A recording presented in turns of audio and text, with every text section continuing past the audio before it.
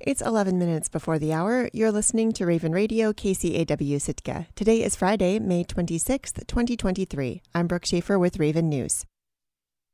A timber company owned by Yakutat's Village Corporation has filed for bankruptcy this month after a bank sued the corporation over $13 million in outstanding debts.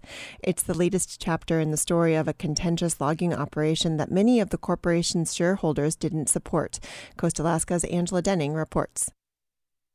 Yak Timber filed for bankruptcy on May 11th. In a letter to shareholders the next day, the Village Corporation Yakutat Kwan said they filed only after exhausting all efforts to negotiate a resolution with the bank. Yakutat's tribal government says the lawsuit is further dividing a town that was already stressed. Many residents didn't agree with the logging operation in the first place. Andrew Gildersleeve is the tribe's executive director. He says, above all, there's grief. The matter itself is almost like a broken piece of glass with so many edges, it's impossible to pick up without getting cut. There's shock of what's happened to tribal lands and disbelief that there could be a claim of this size. The lawsuit, brought by AgWest Farm Credit, alleges that Yak Timber owes the bank about $13.3 million in unpaid loans. Where did all that money that they borrowed go? Cindy Bremner is a shareholder and the former CEO of the corporation. She's now Yakutat's mayor. She says shareholders have a lot of questions the corporation won't answer. It's straining relationships in the small town of 600. We live in a small town. We're all related. And it's caused quite a divide between those on that board and then pretty much the rest of the shareholders. The suit says the corporation hasn't made payments since the middle of 2022. The bank is seeking repayment, interest, and attorney's fees. It lists equipment along with timber, proceeds, and property as collateral. In a letter to shareholders on April 7th, corporation leadership said their board, quote, is united in every possible effort to address the allegations, end quote.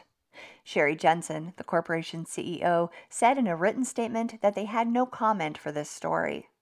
But as recently as October, Jensen told Coast Alaska that paying back the loans wouldn't be a problem after they sell Yak Timber's logging equipment. Banks don't lend money to broke companies. They just don't.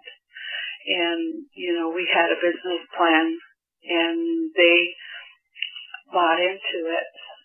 The Yakutat Kwan Corporation was formed in the early 70s after the Alaska Native Claims Settlement Act took effect. The federal law exchanged indigenous land rights for money, divvying up the remaining land among a few hundred village corporations. Those corporations are charged with making a profit for their shareholders. The Kwan created its timber subsidiary in 2018 to harvest 21 million board feet of timber on its land. It logged about 3/4 of that, shipping nearly 4,000 log trucks worth of wood to China. As Yak Timber pursued different logging projects, opposition grew among shareholders.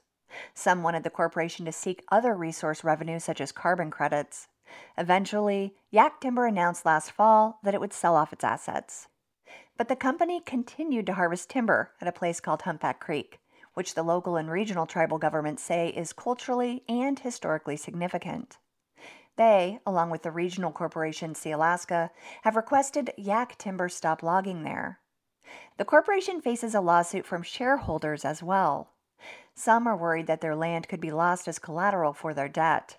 Amanda Bremner is a cousin to the mayor. I am incredibly concerned, not just for the risk to existing land, but for what this means for the future of our company and all of our shareholders. She and another shareholder chair a coalition that is seeking a change. Their lawsuit, filed on May 9th, asks the court to step in and force the corporation to hold an election for all 9 seats on the board. Yakutat Kwan hasn't held an election in a couple of years, which led to a state fine. Amanda Bremner says taking the corporation to court was a difficult decision, but many shareholders share her goals. To see our corporation flourish and thrive and be successful and ethical and rooted in Indigenous value and to have business practices reflect that. The loaning bank will not comment. In a separate court filing, the bank seeks to repossess a tug and barge they loaned Yak Timber for $3.3 million. Later, they asked the court to ban the corporation from moving the barge, saying it was uninsured. The corporation has disputed this and filed its own motions. Reporting for Coast Alaska, in Petersburg, I'm Angela Denning. Juneau's Planning Commission is not supporting the city's new landslide hazard maps or the proposed policy that would regulate development in hazard zones. The new maps were commissioned in 2018 and would replace the city's current maps, which were created in the 70s. They have not been adopted by the Assembly yet, but they indicate that nearly half of the homes and buildings in downtown Juneau are in places threatened by an avalanche or landslide. The commission took public testimony at its meeting Tuesday evening before recommending that the Assembly nix the policy altogether. Most of the residents who testified were opposed to the policy, which would limit new development in severe hazard zones. It wouldn't totally prohibit new building projects, but it would make them harder. For most projects, property owners would have to hire a private engineer to do an additional study of their building site. Residents like Mary Alice McKean said that would cost too much for most people. The city is taking the burden, the financial burden of providing site-specific analysis and putting it on the property owner. Deputy Planning Chair Mandy Cole and the rest of the commission were swayed by the testimony. Does it make me a little sleepless at night that there's a possibility that there could be an avalanche or landslide? Of course. And I don't know that I have enough to outweigh all of those concerns on the other side to suggest a policy. Only one resident showed up to support the ordinance and the maps. Albert Shaw brought up two of the city's biggest natural disasters. I'm one of the last persons standing who saw the mud against the cold storage in 1936. It killed people. I also was on the city council when Barron's Avenue came down.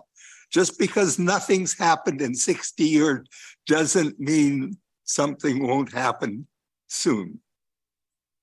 Ultimately, the commission felt that concerns from the policy's opponents outweighed its potential benefit for public safety. The Assembly will still have the final say. They will consider the ordinance and the Planning Commission's recommendation at a future meeting. 6 students from Revilla Junior Senior High School have spent all year learning the ins and outs of firefighting. The small group learned how to take apart fire hydrants, put on safety gear, perform CPR, and even how to use air tanks. And, as KRBD's Reagan Miller reports, they all graduated from the program after a final challenge on Wednesday.